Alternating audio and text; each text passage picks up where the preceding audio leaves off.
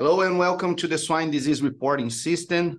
This is the report number 62. We're going to cover the findings from the previous month, the month of March. My name is Edson Magalhães here at the SDRS studio. Hi, I'm Giovanni with the SDRS. Hi, my name is Guilherme, also at the SDRS studio. Hello, Daniel Linhares, also with the team. And today, like I mentioned, we're going to cover the findings from the previous month, the month of March, for the SDRS project. But also, we're going to have a discussion with our special guest that we invited. We have the pleasure of having here today with us Dr. Maria Clavijo, joining the SDRS podcast. Dr. Clavijo is a research associated professor at Iowa State University and health assurance veterinarian at PIC. Dr. Clavijo, she got her DVM from the Universidad Central de Venezuela and her PhD at the University of Minnesota. Currently, Dr. Clavijo research group has been working with swine pathogens, including Mycoplasma pneumoniae, Mycoplasma urhinis, and today's podcast main topic is on Streptococcus suis. Dr. Clavijo, thanks for joining us and welcome to the SDRS podcast. Thank you so much for having me, guys. It's a pleasure. Thank you, Dr. Clavijo, for being here in the SDRS podcast. Guilherme, could you provide us an update from the March, what we have been seeing in the SDRS?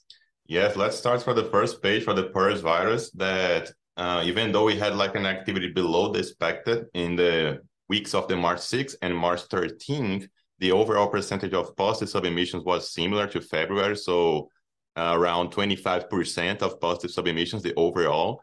But at the state level monitoring that we have these state levels baselines, Kansas and Ohio, they have an activity above the expected for the month of March. And when we move to the sequencing part for the L1C variant scenario that we're keeping track every month, in March, we have this continuous report from East states having this sequencing detected over there. And one example is Pennsylvania, that we have 3 sequences coming from there, and also Indiana. But nevertheless, it is important to inform that the concentration of detections continue to be the Midwest states.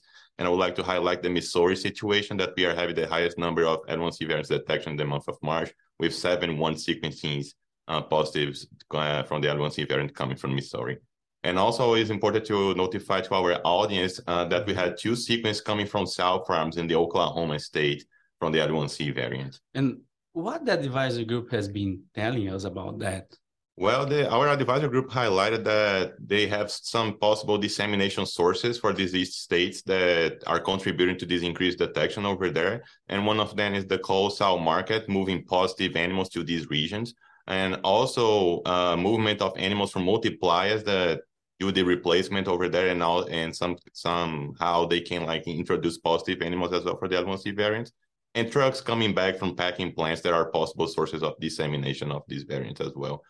And the advisory group reinforced that the importance of biocontainment and bioexclusion practice to avoid the dissemination of PRRS in this specific region and also in the whole U.S. And also the importance of testing animals, not only gilts, but every animal that is placed in a different site to see if these animals are positive or not, and do the follow-up through the weeks as well to confirm that these animals are really negative animals that we're introducing in this area. So in sum, biosecurity and biocontainment practices should be always in the radar there. Of course, yes. Anything from the entire coronavirus there? Yes, from the last episode, we said that TGE was close to complete 2 years without any detections in these 5 VDLs that we have enrolled in the SDRS. And now we have the pleasure to announce that in March 23rd, TGE completed 2 years without any PCR positive cases in this SDRS network of labs that we have. And also, but now moving to the Delta coronavirus is kind of the opposite. We are having an increased detection right now in the month of March. And just to have an idea, when you look to the historical data, usually it's 4% of positive submissions that we have to this period. And now we have the double with 80% of positive submissions. And since we look back to this historical data, we start to notice that every 2 years, we start to have this cycle of increase of Delta coronavirus that is going on. And so it happened in 2018, it happened in 2021, and now it's happening in 2023 again. And looking to the state level submissions again, South Dakota, Minnesota, and Kansas regarding Delta coronavirus, they have an increased activity compared with the baseline. What the advisory group has told us about this activity of Delta coronavirus? Well, for the specific month of March, they said that the cold temperatures coming from the winter contribute to this virus to still persist in the environment. And also the production system have more problem to washing and disinfecting facilities and trucks. So that's contribute to have this virus going around in the sites. But regarding the cycles of every 2 years we have this increased detection of Delta, they mentioned that more investigations must be done. Mainly to the role of the feed ingredients, wild animals, and also serological status of the farms to see if these can contribute to these cycles occur every 2 years. So it seems like we still need to further explore what's going on there, that we are having this increasing detection of Delta coronavirus at the month of March.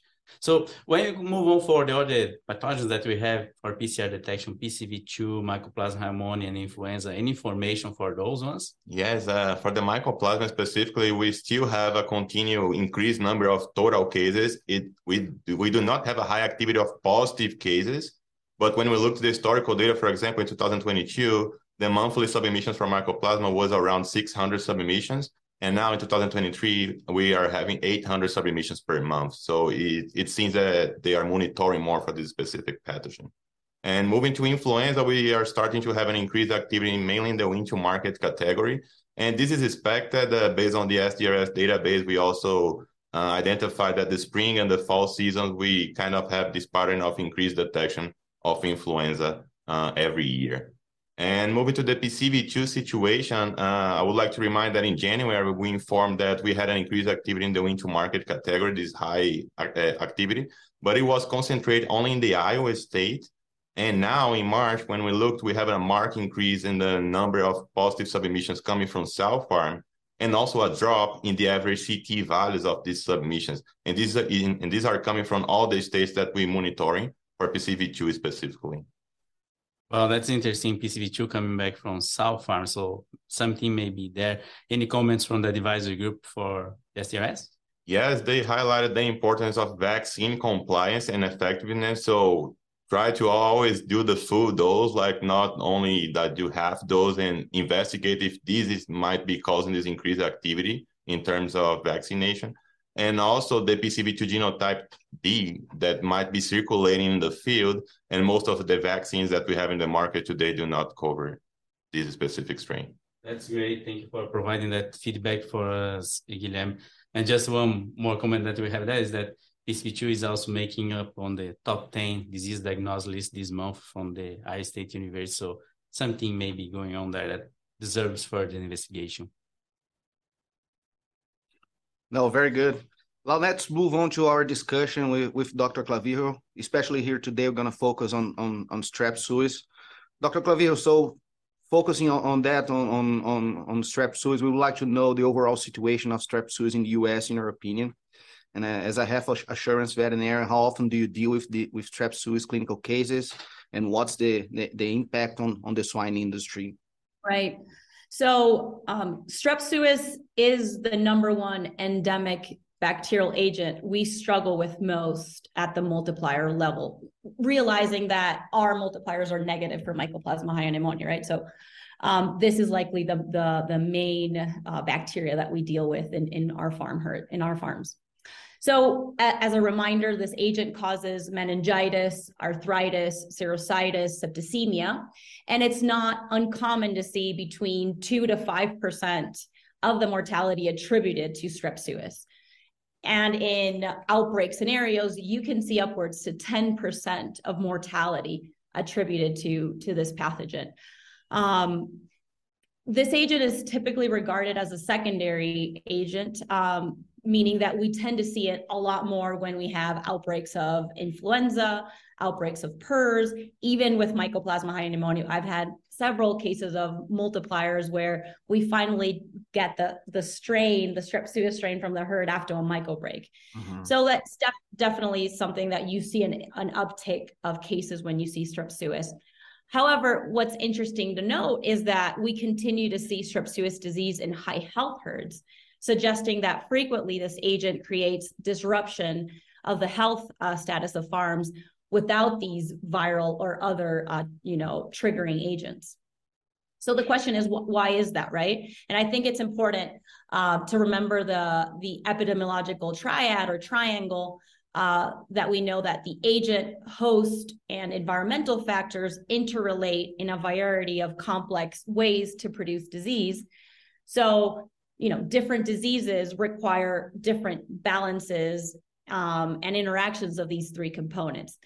So if we focus specifically on strep suis, given that it's an endemic agent, or in other words, it colonizes pigs, we see that a certain management factors such as poor ventilation, high stocking density, fluctuations of temperature, commingling different flows, definitely is associated with outbreaks or increased cases of strep suis. However, in other instances, the balance shifts over to not environmental, but pathogen. And we definitely see herds that carry a pathogenic strain or a highly pathogenic strain that's basically what drives the disease. And of course, like I just mentioned, other viral or bacterial agents that destabilizes that immunity, and strep suis takes a hold of that and causes disease. So to summarize, the development of appropriate, practical, and effective prevention and control measures will require the assessment of these three buckets, not only the host and building that immunity in the host, also is understanding and characterizing the agent, and then finally controlling these environmental or management practices that we know are associated with disease. And for us at PAC in particular, it all started with the right characterization and sequencing, let's say, or in-depth characterization of the agent using next generation sequencing. Now putting my Iowa State VDL hat on, we wanted to understand how much of the agent we were diagnosing at the VDL. So in collaboration with you guys, in collaboration with the great team of pathologists that we have, and with the expertise of Dr. Ana Paula Silva and her statistical background, we went into an in-depth characterization of the frequency of detection and disease of strep suis over the last 5 years. And I just have a couple of, nuggets here of information I think your users, or your listeners rather, might find interesting. So strep suis accounts for 22% of all cases with an infectious etiology. So think about every single case that has an infectious etiology that is submitted to the VDL, 22%, so a fifth of them are strep suis. Not only that, it's all out of all neurological cases, 70% of those cases are strep suis. So when you think about neurological disease in your herd, strep suis needs to be at the top of your list. That is equal to about 350 cases a year, with more of an increase over the last couple of years. So think about it, we're diagnosing strep suis at least once a day at the VDL. And then finally, about 30% of all infectious arthritis are also due to strep suis or diagnosed as strep suis disease, and about 20% of serositis cases. That's an interesting point. So we typically think about strep suis as a meningitis and arthritis causing agent mainly, but what we're seeing is still, not only does GPS and hyorinus cause polyserositis, we also need to think more about strep suis being the trigger for that disease. And then while arthritis and meningitis cases remain steady over time, we actually saw a significant increase over time of bronchopneumonia cases attributed to strep suis, and then endocarditis cases. So those are the two latest diseases that we're seeing more strep suis involvement. Mm-hmm. Thank you, MJ, for all those information from the field and from your both of your hats, right? The field and the researcher hat. Can we dive a little bit on that? Because we know that you're not just observing; you were very actively involved in a lot of great applied studies on suis. What can you share about that with us? Yeah, absolutely. So again, putting my breeding stock company hat on, I would say that for us, we're the pyramid, right? Everything that we want to do of improvement of health needs to start at the top so that it can trigger down or trickle down to the rest of the stakeholders. So in that sense, we are always looking for ways to control, prevent, and eliminate diseases.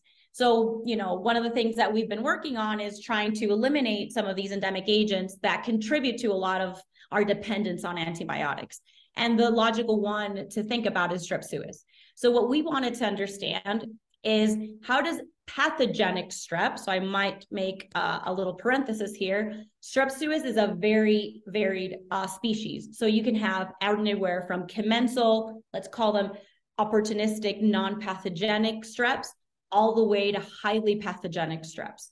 There's actually a lot of science behind this and how these subpopulations are quite, at the genetic level, pretty different.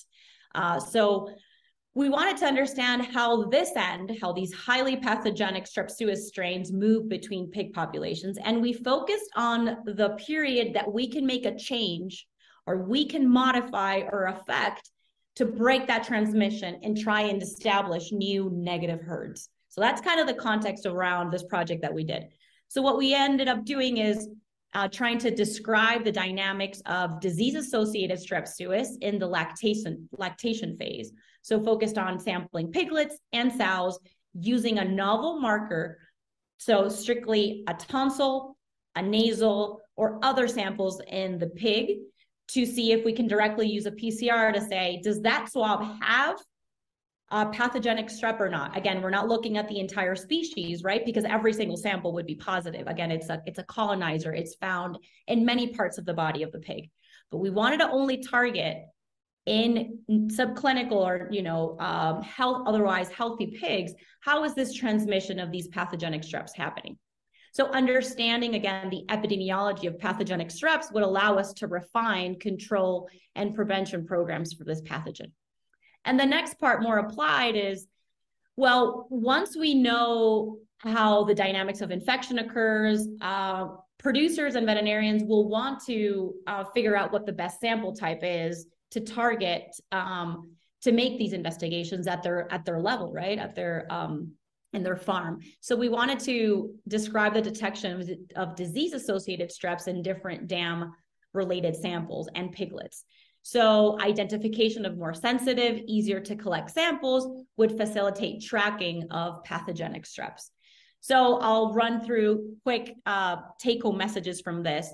Essentially, number one, we now at the VDL have onboarded and validated a novel PCR that detects pathogenic streps that can be used in antemortem samples. The next thing that we found was that there's clear differences between distribution of DAS between parity groups and farms. And the basic take-home messages here was that gilts and gilt litters had a higher level of Strep suis, pathogenic Strep suis. What does that mean? It means that control programs targeting the gilt, so effective gilt acclimation, colostrum management, antimicrobial use, might be an effective way of minimizing pathogenic strep on the farm. And then we also saw some interesting things on the piglet side. So not everybody is weaned positive. So you have a big proportion of piglets that are weaned negative. And the question now is, does wean status predict disease? Is a positive animal less likely or more likely to be affected by disease post-weaning? And then the other interesting point that we saw was a dip at 7 days post or 7 days of age. We saw that the prevalence in both herds decreased. And what we take from that is that there might be the initial detection that we saw at birth does not necessarily mean infection. It just means you're finding it. And really what you're capturing at 7 days does reflect infection, or you're having some sort of effect on colonization from colostrum. So I probably missed it, but what we ended up doing was following sows and their piglets over time and sampling them at 4 different times. And these are kind of the things that we're trying to say, is that gilts versus older sows were more prevalent, and those litters from those gilts, again, more prevalent than litters from sow herds. And then what I just mentioned about carriage in piglets. And then moving on to sample types, we did find something really interesting. When you typically see the literature, tonsils are the way to go for antemortem sampling. And what we discovered is that nasal swabs might be equally as good, if not better than tonsils, to identify pathogenic streps. So again, think about doing nasal versus tonsil, a lot easier to collect nasal. So that might be a better way of, doing these investigations in the future. But we also found Strep suis in the environment of the farrow, in the farrowing crate. We found it on the udder of the sow, highlighting that transmission of pathogenic strep, vertical transmission, might be happening in these areas and not necessarily contact nose to nose. So, that's our kind of the main findings. I don't know if you have any questions. Thank you for the quick download of all that information. Just a quick question follow-up is, you mentioned gilt acclimation. How can people acclimate gilt for suis? It's such a easy statement to say, right? Like, we need to acclimate, do a better job of acclimating gilts.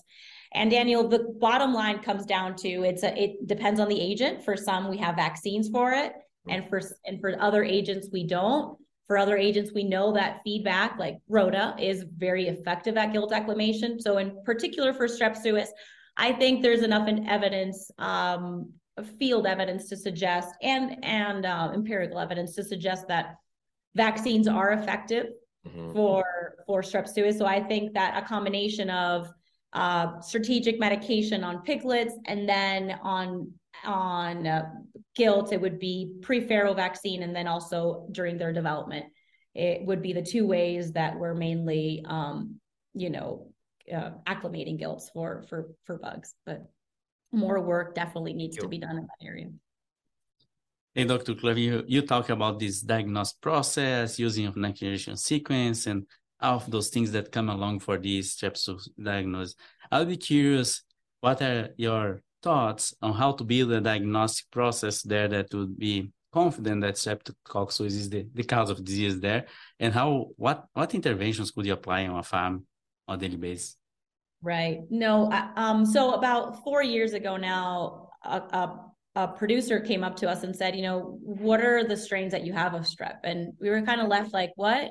Yeah, I know I've had a serotype here and a serotype there, but we really invested a lot of resources and time to understand the distribution of strains using next generation sequencing. So you asked a question about how do you know you have disease in your herd? I think once you think about the diseases that these bugs can do, like meningitis, arthritis, septicemia, cercitis, you do a really good job at targeting acutely infected, non-treated, I would say 2 or 3 to 6 pigs per flow.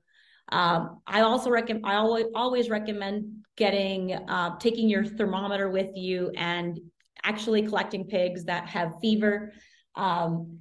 We've learned a great deal, or I've learned a great deal from the pathologist on what are the best samples to collect. We would avoid lung, reminding the audience that lung has a variety of isolates, and it's most likely that you get the wrong isolate if you take lung. So you would want to target those tissues that are related to that disease, right? So if you're seeing polycerositis, take serosal surfaces. If you're seeing neurological disease, take CNS samples. In that sense, intact head is better. If you can't do that, sending cerebral spinal fluid is really good. We've actually collaborated with SMEC and put some videos on the VDL, and you can access those and see how to collect that sample. And then finally, meningeal swabs.